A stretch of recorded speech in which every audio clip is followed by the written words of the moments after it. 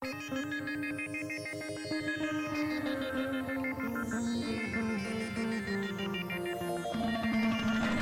is the LSE Review of Books podcast.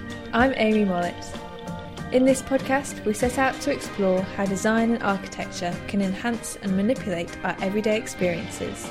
We first talked to architect David Conn, co-designer of A Room for London, a unique one-room hotel perched high above the River Thames, modelled on the Belgian riverboat which took writer Joseph Conrad up the Congo River in 1890. David discusses how design can influence the way we experience everything, from time to the urban experience. This episodic character to the architecture, I think, is also an invitation to actually dwell there. So that is how it is being architecture, and that's what also liberates you from the kind of tyranny of having to look at it in one way and then leave. Also on this programme, Fran Tonkis, LSE reader in sociology and director of the LSE Cities programme, talks about her latest book on the social life of urban form and why the devil gets all the best designs. In our final segment, Hyun Bang-shin, LSE Associate Professor in Geography and Urban Studies, talks about reading Marx under South Korea's strict national security laws and how that has influenced his own work on displacement in urban neighbourhoods. All that and more coming up.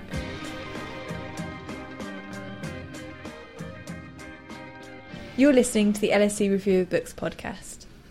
Publishing twice daily, the LSE Review of Books brings you the latest in academic book reviews, covering social science topics from IR to media studies and research methods. You can visit us at lsereviewofbooks.com. In July of this year, the LSE Review of Books team checked into A Room for London, a unique hotel which has caught the attention of many tourists and day trippers on London's South Bank, offering panoramic views of the city to those lucky enough to win an overnight stay. A key part of the project, as its architect David Conn explains, was to facilitate a new way of seeing this most iconic and well-trodden part of London.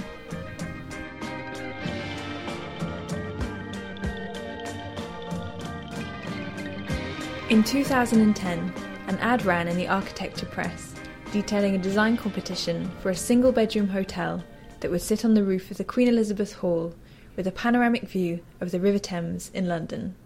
The ad left room for interpretation, principally asking for the space to serve as a place for reflection, so that guests could use its rooftop vantage point to think about London in its Olympic year. Architect David Conn and artist Fiona Banner took up the challenge, turning to an unusual source for inspiration, Joseph Conrad's novel Heart of Darkness. We wanted it to be something that would be both beautiful and perhaps really encourage you to think more deeply about the city and your place within it. And we looked at stories about boats, and then Heart of Darkness, about a journey from London to the Congo, is actually narrated on the banks of the Thames by Marlowe, sitting on a boat.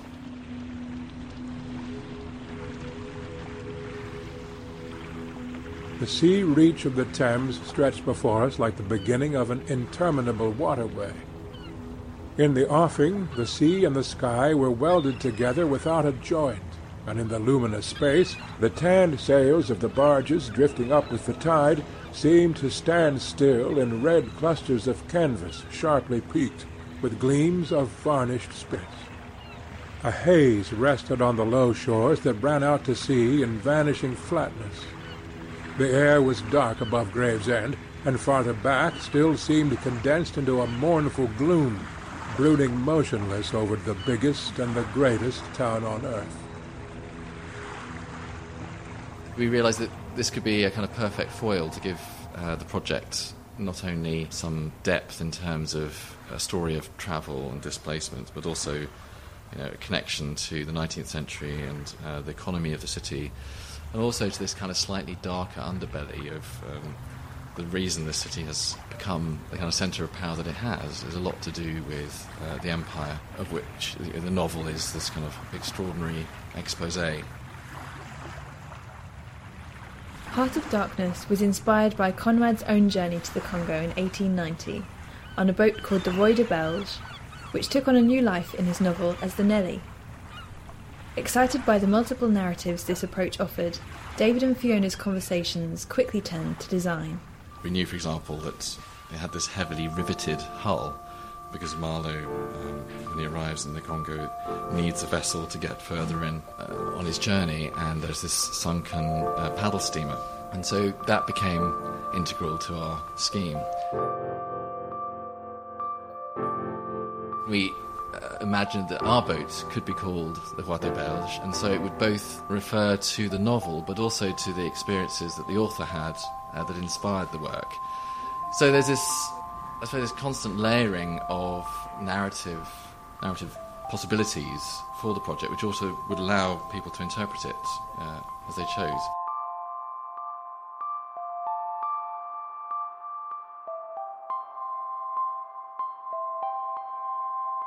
For David, artists are all too often only a token part of the design process. Working with Fiona from the beginning, they established an equal partnership between artist and architect. It had the effect of making the project much, much more challenging, and I think the stakes were much higher because I think for Fiona it had to have the integrity that she would find in her work, and for us it had to have the resolution that we would find in ours. That kind of led to this kind of pressure cooker, which probably the success of the project as a result of. The team received notice of their success in 2011, with major coverage in the international press following soon after. Although some critics felt that the project might not deliver on its promise of an intimate setting, David maintains that far from being a fishbowl, the public on the South Bank and Waterloo Bridge in fact barely noticed the guests high above them. The project balances inner city pace with the river's quieter moments. The city just seems to go about its business oblivious to your presence, so that you both have this sense of, I suppose, the power of this gaze over it all, but then also it's slightly humbling that in the end, for that extraordinary view, you seem to be completely detached. The boat also functions as a space for artists and writers in residence. It is designed to encourage contemplation and to offer respite. We wanted it to feel like a much slower, serial experience, like many different experiences, one after the other, as a complete contrast to seeing this single thing on the horizon. And we did that by making several small rooms inside, and each has its own identity and character and form. What it also allowed was for the guests, the writers in residence, to then daydream too. The LSE Review of Books team visited the boat in summer 2013. After taking a very slow and jolty private lift to the top of the Queen Elizabeth Hall, the boat and the stunning view greet visitors at the top. Through the door, past the small but perfectly formed wet room and kitchen, comes the bedroom and living space, with views on all sides, from the City, the Shard and St Paul's to the east, and to the London Eye, Big Ben and the Palace of Westminster to the west. A selection of books on architecture, cities and rivers are yours to read, and the viewing deck offers more space. I asked Cheryl Brumley, our producer and fellow shipmate, what she thought of the experience. Yeah, I felt really strangely displaced there because here's a city that I've spent 6 years in, and I'm sitting above this space where I can look at a road that kind of takes me halfway to my house, but I didn't feel like I was anywhere near where I lived, and I didn't feel like I was looking down at a city where I had layers and layers and layers of all these memories. It was like I was looking at it kind of anew. This episodic character to the architecture, I think, is also an invitation to actually dwell there. So that is how it is being architecture, and that's what also liberates you from the kind of tyranny of having to look at it in one way and then leave.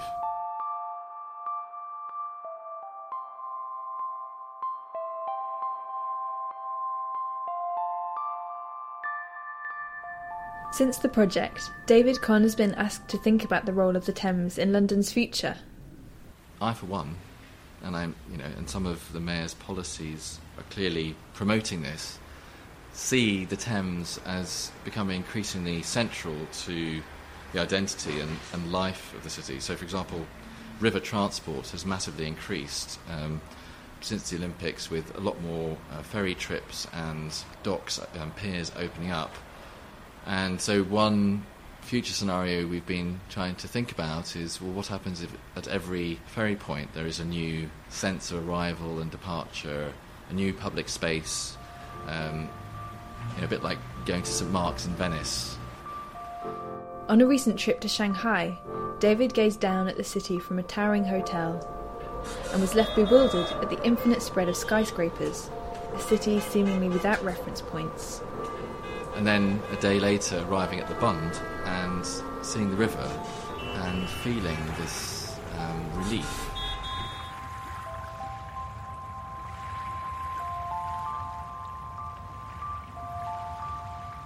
Re-encountering the original geography of this city. This was in fact the way in which I would still choose to understand the topography of the city.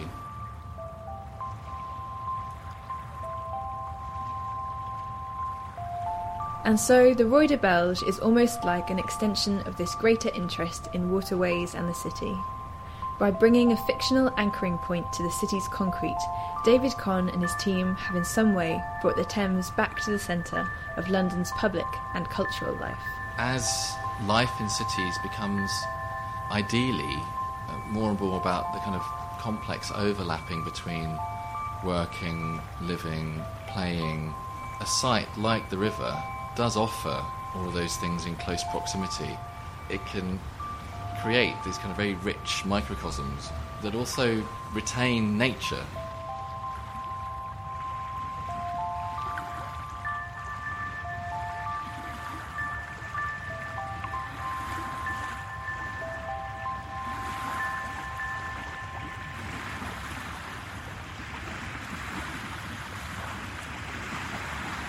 That was architect David Conn. To read essays from the Room for London writers in residence, including Com Toybin and Camilla Shamsi, check out A London Address, the Archangel Essays, out now in paperback from Granta Books.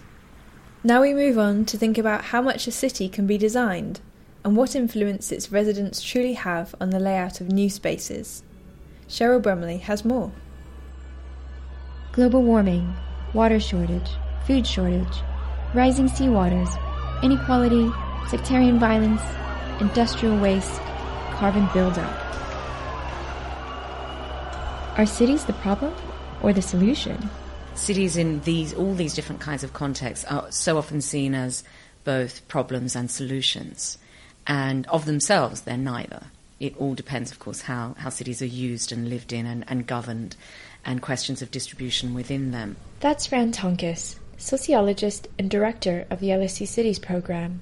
In her latest book, Cities by Design, The Social Life of Urban Form, she argues that this ambivalence about cities, that is, whether or not they generate or ameliorate the world's problems, stems from the complexity of their design. Cities are being built not by architects, engineers, planners in the main. They're being built by ordinary people in their efforts to find shelter, to develop their livelihoods. Cities intensify processes. They intensify benefits, but they also intensify risks and they intensify conflicts. There is, I guess, an urban effect that reinforces and makes more urgent certain kinds of problems. Design itself is a contentious term. Design for whom? And by whom? Fran says we can't put all the onus on the professionals. If we think of the word design, it implies a very intentional and conscious process. But so often the ways in which cities are made and remade is not about purpose or intention. It's about unintended consequences of actions, or it's about processes in which your main objective is not to create space, but you need to make space in order to do what you want to do. A good example of this would be these fairly informal, improvised centres of trading and exchange. Marketplaces are the best example of that, informal markets in particular, but the ways in which people can find very tight spaces as places to set up a shop front.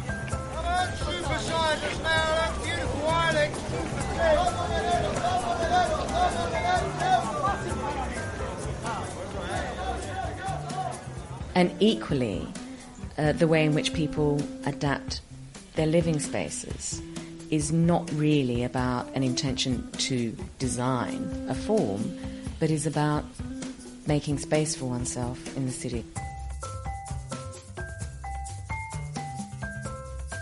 So the good architect and politician know their limitations, and they approach the task of city making not as a design problem in any technical sense, but as a more complex social system, social, economic and physical system, where the social is primary. I'm, of course, a sociologist teaching on a design program and working alongside designers, but I think all of us take this attitude that we have to understand the concept of design very, very broadly. We have to democratise the concept of design and think about demotic designs on the city.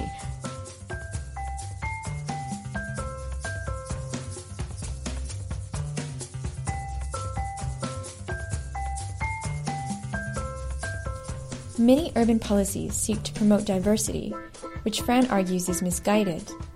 Take the mixed communities policy under the UK's Labour government. This aimed to disperse concentrations of poverty, in part by developing mixed tenured housing, which is the revamping of old housing estates or the building of new properties for buyers and low-income renters to live side by side.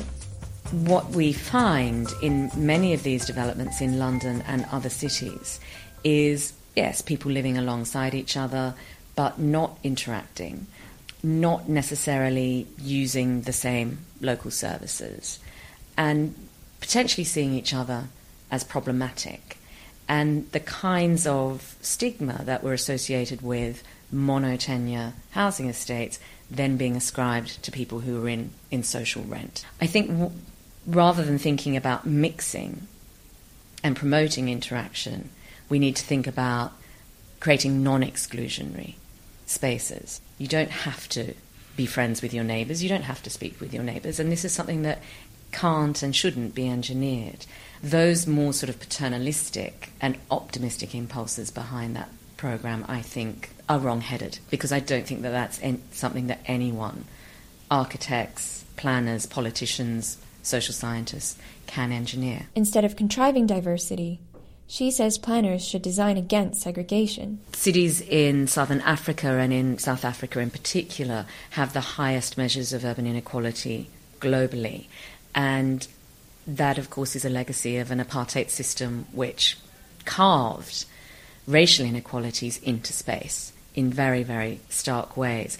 But cities in the United States also show very, very high rates of inequality measured in terms of income as legacies of segregation. In the UK, those kinds of legal forms of segregation have played a less important role in creating inequalities in urban environments. And of course, the way that public housing policy has worked in many cities, and particularly in London, has tended to mitigate against really stark spatial inequalities, because every local authority has had a responsibility to provide social housing at lower rents. And so you always have a relative mix in different local areas. And I think that's one respect in which you can say that politicians and planners have a role to play in mitigating inequality. That, I think, is changing in London. We are seeing a sort of a resorting of population through the private housing market. So it's those two lines, I think, through which inequality has been produced historically and today: explicit, deliberate inequality, and these other more organic, if you will, or market-based forms of inequality. And these market forces can change huge swathes of cities in relatively little time. It's possible to live in very close physical proximity and maintain very great social distances. These spaces which are shared, maybe too strong a word, but are certainly proximate, but where lives don't actually touch and quite different services are being used, schooling and so on. And now subject to what Loretta Lees has called super gentrification. You know, it's no longer school teachers and social workers, lower middle class or middle class professionals. It's very, very rich people working in financial services, often foreign buyers coming into London's housing market. So it's a new sort of stage of the gentrification process. There's another way to put this, and Fran borrows a phrase from American urban planner Kevin Lynch. The devil gets all the best designs. More repressive designs are often more successful in built terms. If you want to realise your objectives, then it seems that more regressive and repressive architecture is more successful. If we think about things like separations from gated housing through to security walls, we may not necessarily like them as design, either in an aesthetic or in a social and an economic sense, but it can be hard to say that they're unsuccessful in their own terms in what they set out to do. I think another respect in which I'd say the devil gets all the best designs is, of course, the role of speculative investment in so much architecture in the city. So architecture and design that is geared to maximising returns on investment and maximising profits makes the most conspicuous and often the most spectacular insertions in the landscape. One almost has to get rid of this idea that any one design intervention can produce harmonious social interactions. Or as Fran puts it in Cities by Design, the architect is no more a miracle worker than the sociologist.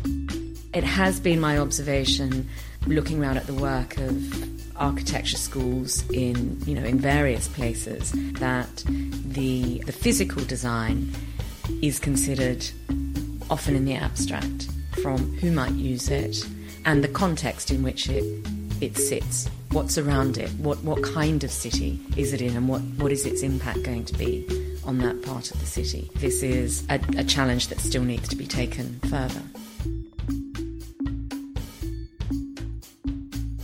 That was Fran Tonkis. Her book Cities by Design, The Social Life of Urban Form was published this month in the UK by Polity Books and will make its North American debut in January 2014. In the Academic Inspirations section on our blog, we ask prominent thinkers about the books that have inspired them into their subject.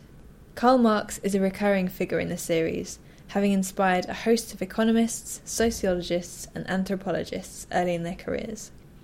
LSE's Hyunbang Shin, Associate Professor in Geography and Urban Studies, talks about the dangers of reading Marx in South Korea.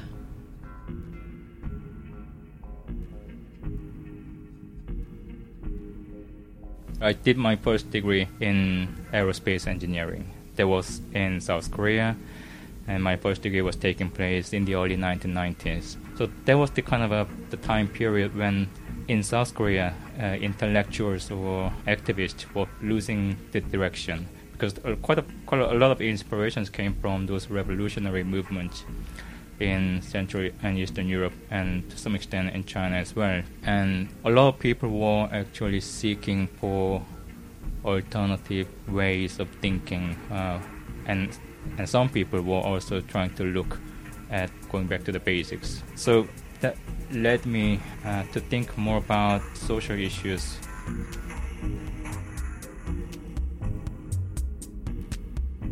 Books written by people like Karl Marx and Antonio Gramsci. I mean, those are the classics for people who are thinking about progressive movement.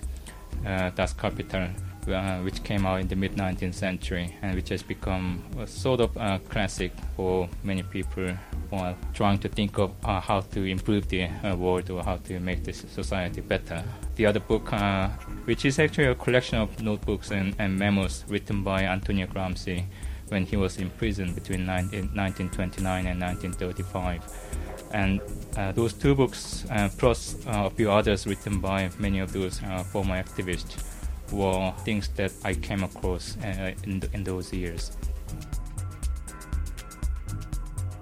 If you look at the translated version at the time, those Korean versions, the covers are in red, and here the color red implies a number of things. And having and studying these red books intensely was coming with great risks because of the national security law that we have in South Korea for many decades and which is still in place nowadays. Because of the separation between the North and the South, and because of the historical legacy of having the Korean War in the 1950s, there's a fear of communism, fear of socialism, and fear of any kind of instability associated with radical thinking.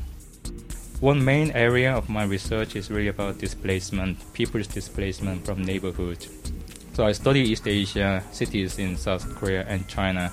And when you look at the history of displacement of people in cities, for example in the 80s in Seoul, South Korea, before this 1988 Olympic Games, about 750,000 people were displaced. But if you also think of how this displacement was perceived by the ordinary people in these cities, there was some protest, of course, by people who were being directly displaced and directly affected by these redevelopment projects and beautification projects.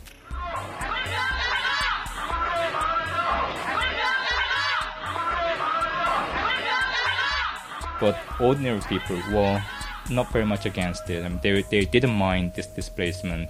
They were to some extent indirectly participating in this process, facilitating displacement, because they took the opportunity to become homeowners by investing their money in those new developments. And with the growth of the affluence in South Korea in the 80s and 90s, they were more or less indirectly agreeing to this process. And that kind of puzzled me, why they were, despite the whole brutality associated with displacement. And there comes the whole the teaching, to some extent, of Karl Marx and Gramsci. The Karl Marx work to understand the internal logics of capital accumulation, later elaborated by people like David Harvey, who are looking at how these logics of capital accumulation were playing out in a very uneven way, geographically speaking, and how this internal logics of capital accumulation were leading to not only the labor exploitation was occurring, but the way in which how very speculative real estate industry can be formed and developed. But at the same time, in order to understand why these rising middle-class populists was not very much opposing to this process of displacement, the learnings that come from Antonio Gramsci's Prison Notebook can be very interesting, because he talks about the importance of addressing the state oppression, the political oppression, as well as the economic coercion. But at the same time, what he emphasizes further is the importance of understanding how the ruling class makes an ideological imposition upon the populace, so that people reach a consensus to accept the ideologies imposed by the ruling class. So to some extent, it's voluntary and involuntary acceptance of the ideologies like home ownership, for example. Those books still become very important for my own research nowadays by means of contributing to the analysis of how such processes of displacement and radical changes in the built environment can be understood in a more critical way.